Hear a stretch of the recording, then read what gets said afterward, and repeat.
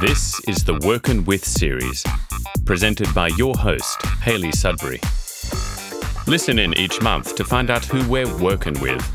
Hayley sits down with some of the world's most exciting leaders and entrepreneurs to chat about the companies they love, their definition of success, and the real secrets behind it all, their superpower. So I'm in the offices of KPMG this morning with the fabulous Melanie Richards, who is the Deputy Chair of KPMG UK. We met earlier in the year at a Heroes event where she holds the #1 position on the Heroes FT list for business leaders who are supporting and championing women. It's a delight to be here this morning. Thanks for joining us, Melanie. Well, thank you very much for having me. I'm not sure about that introduction. You know I'm not keen on this one title. I'm very proud of it on one level, but I figure that there are so many people doing so much in this space, I always get a little bit funny about it. What title would you prefer? Oh, no, it's very kind of you to point it out. But no, it's one of those humbling things that you get and you look around and think how many other people are doing great stuff and work in this area. And I know you've met many of them, so... But yeah, thank you for the kind introduction. I should just be graceful about it. Look, my pleasure. And I think these lists are important to highlight people doing great work because it shows... it shows people how it's done, and it's still important, and there's still a conversation to be had around supporting and progressing women. And obviously you're very congruent about that, and that's something at Workin' we really believe in as well. So KPMG has been recognised as a leading company addressing social mobility in the UK and beyond. Can you share a bit about what steps KPMG has actually taken to earn this reputation, and how companies, particularly financial services, can do more on this front? So when I think about social mobility, you could almost sort of put it in the camp of social justice in a way. And to be fair, it's something that's now much higher on the agenda, I think, across the UK than it was maybe 5 years ago. But it's something that KPMG's been very focused on for over a decade, whether it's our support of the living wage as one of the very, very early signatories to that pledge, right the way through to the sort of outreach we do in schools and the work we do to identify students to come and join us. But I think that there are sort of two big drivers. I mean, one is the social justice question, which is, to what extent are we being inclusive as an organisation? But the other as important part for us is we're a people business. I think most businesses in truth are people businesses, but even more so here because that's what we are, that's what we do. And so we need a broad range of people. A broad range of types of people, and we need a broad range of thinking. And we think we get that from bringing all types of people into our organisation. But I also think that, you asked the question, what have we been doing? I think with whatever sort of part of the inclusion agenda you're working in, for me, you have to be really mindful about what you're trying to do. And that doesn't mean that it's easy or that there are any quick wins. I'd love to give you a nice list that says, do these things and it'll work. But as you know, because you work in this area, it's not quite as easy as pushing buttons. But I think mindfulness comes in the form of understanding your data. So we've done a lot of work in understanding who is in our organisation, where have they come from, how did they come to be here, and then thought about interventions that we can do, whether it's in our outreach to schools, whether it's in our attraction of students and which universities we go to, and indeed, the sort of analysis we do on people's progression inside our organisation. So we believe quite a lot, not surprised, KPMG, you wouldn't be surprised, we like a bit of data. So we do use data, but it's not all just about the data. Of course, then there's the question of how do you make people feel welcome inside the organisation and how do you enable them to reach their full potential.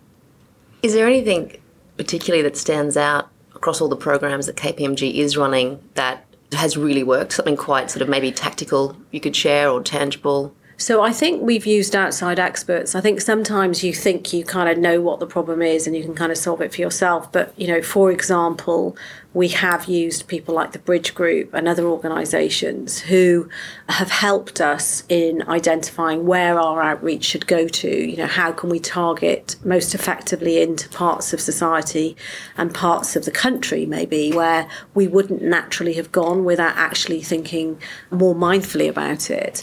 But also that data analysis. So we haven't just done data analysis ourselves. We've asked other people to look at it and give us sort of advice on what we should do. do. And that might sound strange because we're an advisory business and, frankly, we do advise on these types of things as well. But I think, there's that phrase, isn't there, physician heal thyself. Doctors aren't always the best people to treat family members. I think sometimes it's really useful to get an external lens on what does the profile of the workforce look like? Why aren't we attracting particular groups and types of people? And in the case of social mobility, that's as true as with any other group. You're a founding member of the 30% Steering Committee, an initiative to increase female representation in FTSE boards and leaderships. What policies and practices have you seen that are helping to raise the visibility and representation of women on boards? Well, I think we're much more clued up than we once were, but I think at a most fundamental level, it is about leadership. So, you kind of have to start at the top of an organisation. Is there a true and authentic commitment to changing the shape of the organisation and how it looks? And when you look at what we have achieved so far, and I say so far because, work is never done. I hope one day we won't be having this conversation. I hear you. But when I think about what's happened in the boardroom, that's been all about leadership. It's been all about chairs making very, very conscious decisions about what they want the makeup of their boardrooms to look like. Obviously, with a little bit of nudging from people like the 30% Club and the Davis Review and now subsequently the Hampton Alexander Review. But all of those things have conspired together to encourage a leader to make a change. Now, in the case of boardrooms, it's relatively straightforward because the chair does have a huge amount of influence over the composition of the people around the table and can make some real interventions. And we've seen that, and I think that's a testimony to some really great men, actually, who've made a big difference.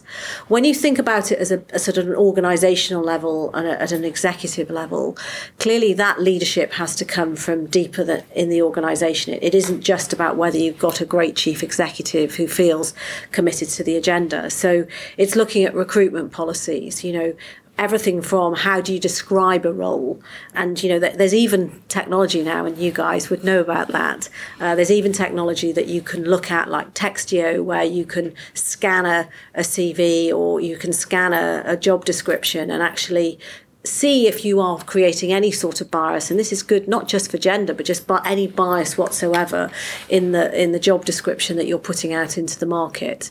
Other things include recruitment, recruitment policies. So very recently, actually, and this has sort of been part of a journey, and it was put into the press very recently that we'd pulled all together all of our recruitment providers.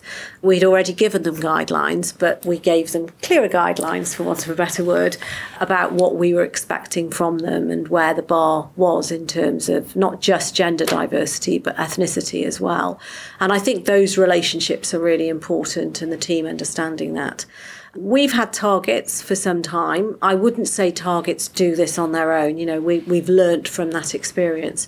But back to my point about data when I was talking about social mobility, I think understanding what the profile of your workforce is a big start in understanding what's missing, but more importantly, not just understanding the sort of static data, but what's the progression data look like? How are people getting promoted? Where are you seeing drop-offs? And then you can put interventions in place at particular sort of stages in people's career. So for example, our graduate recruitment, which is, we are one of the big graduate recruiters in this country, we've done an enormous amount of work around looking at the composition of who we're recruiting, but not just worrying about what it looks like as a result, but why we get the results we get. And so, for example, just the way in which we interview and all of those things come into play as well. And indeed, that process has become much less interview biased and much more assessment biased. What didn't you know when you started out on your career path? And how would you do things differently now? How long have you got? I've got all day, Melanie. So, one of the things I've been saying recently, I've reached the sort of it's not that old, but it is 54, and I have been working for more than 35 years, actually. And so I kind of reflect and think, God, I wish I did know what I know now. And I think the biggest message for me would be not to be as anxious as I was. I probably worried about things a little bit too much and whether things were right or wrong. And I don't want to give you the impression that I have no nervousness or anxiety about anything. but I'm much more sanguine about that. And I think over the years, I've always been pretty resilient, but over the years, I've developed much more resilience. And I think that's all part of learning. And, you try and convey that to people, but there is a sort of a path that you have to go down. But I would say to people, be less anxious about things, about decisions that you make. Typically, having ploughed more anxiety in doesn't change the quality of your decision. And I'm talking now about your own personal decisions more than anything else. I think the other thing as well is that, again, I'm about to say take more risk. And of course, it depends where your risk spectrum is. But I think because of, the anxiety, sometimes I was slower to make decisions to do things, or maybe worried about doing things for too long, and actually should have just got on with doing them. And with the benefit of hindsight, I could have just moved faster and harder. Who was it that championed you along the way? Well, the really interesting thing is, you hear a lot about sponsorship and the value of sponsorship, and I don't deny that for a second. And I always think it's really important to, at any point in your career, know who is going to be your cheerleader, if you like, in an organisation. But I wouldn't put it down to any one person that... And that isn't to detract from the very many great people. And you may have gathered I'm hedging here, because if anyone hears this, I don't want to single one person out. But actually, I think there is an important message, which you have different cheerleaders at different stages of your career. And it's quite important to identify who they are, not in a kind of crude, are you going to sponsor me sort of way. I always think that's like saying to somebody, are you going to date me? Let's be serious about it for a second. These relationships are really important professional relationships. And it happens over time, and it's if you deliver excellence, but also have a sort of a spoken sometimes, but often unspoken contract that says, I'll work really hard for you and we'll both do well out of that, but I need to see what that means for me. And I think I've had many good people along the way who I've built and nurtured those sorts of relationships with. I should mention at this point, actually, that, some of those relationships have been also outside of the organisation. So it depends what, we're talking about here. So, often those relationships have been inside the organisation I'm working in, but there are other people I go to counsel for, which is slightly different, who sit completely outside my workspace. And they aren't even, in some cases, people who are in the world that I inhabit. And I find that hugely valuable. It keeps me really, really grounded, and it also keeps things in perspective. So that's probably a nice segue into, well, who do you pick up the phone to when things get tough? Probably most of all my husband. And I suppose it depends on what your definition of anything getting tough. Clearly, there are professional things that I might go and consult with other colleagues here, my own chairman, the managing partner here, Bill and Philip. These are all important relationships for me and other colleagues inside the organisation. But I think that I like the lens, and my husband does not live or what he works, but he has his own business, but he doesn't work in my world. And I value perspective from him, as I do my very best girlfriend, who's known me since I was 6 and really does know all my foibles. We all need our best girlfriends. We do. If I came to work for you tomorrow, what would be the first thing I'd notice about the way you get things done? Wow. Well, it's always like what you like to think about yourself. Okay, you probably should have got my team in to ask this question. But in all seriousness, I think they would say that I'm quite clear about what I want and expect of people, that I communicate that I'm a collaborator by nature. I like to pull people together and get them to be the best they can be, but also get the best out of them. I also think I talked about that kind of expectation. I'm always trying to see what more somebody can do. So the people who work for me, I don't see them as static providers of, support to me or part of my team in a specific place. They are for the moment, but I'm always thinking about and pushing them a little bit about what more they can be doing to either develop themselves or how I can support them in their development. Because I do think that we're a product of the environment we work in, and at the end of the day, I don't want to give the impression I shove and push people who don't want to be shoved and pushed. But I'm very blessed. I work in a very high-performing environment. I have some wonderfully talented people around me. And my task and challenge is to help them progress and help them be, as I say, the best that they can be, and also discover things about themselves that they don't know yet that they can do. How do you think they would describe you if I did, pop my head in around the corner here and ask a few of the guys? That's a really unfair question. That's a really unfair question. I think they would probably describe me as fair. I think they describe me as, they all worry about I work too hard. They're always on about me working too hard, and therefore that places pressures upon them by definition. But it's all done in a good spirited sort of way. I think they would say that I'm quite tough, actually, but I think tough in, I hope, the best possible way, that they feel like they are being pushed. And I suppose how I described how I think about my relationship with them is possibly how they would describe how they feel about it. Great. So what is your superpower? Oh, I thought about this. I did ask the team about this. And one of my colleagues said, it's night vision, because she reads late at night. So I thought that was rather good, actually. I think I'd come back to resilience, the sort of nature of work I've done historically, the roles I've had. And I think it demands a level of resilience. And I think you learn part of that over time. But I think by nature, I'm not insensitive at all to what's going on around me. But I have learned over the years that you have to look forward, you have to work with what you have in front of you. And I think it's a quality that in this world, particularly now, I mean, I look back, I said at the top of the conversation, I've been around a long time, and I look back in my early career with the sort of speed of execution of things, the expectations people had, the level of ambiguity, the level of challenge, the level of transparency that's demanded of all of us.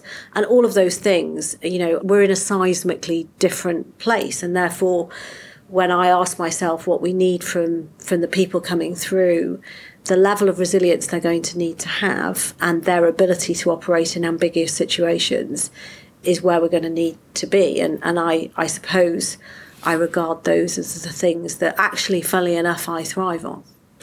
Well, Melanie, it's been fabulous to meet you again and hear your very wise words. I mean, for me, I personally took the ability to deal with ambiguity as hugely important in moving forward in one's career, that actually you should be less anxious, take the risk, probably have a pretty good time doing it as well, and continue to be a great supporter of women, because we're all inspired by the work you're doing here at KPMG and more broadly with 30% Club. Most of all, have fun. Have fun. Have fun. You heard it here first with Melanie Richards. Thank you. Thank you. You've been listening to the Workin' With podcast series. You can find us on iTunes.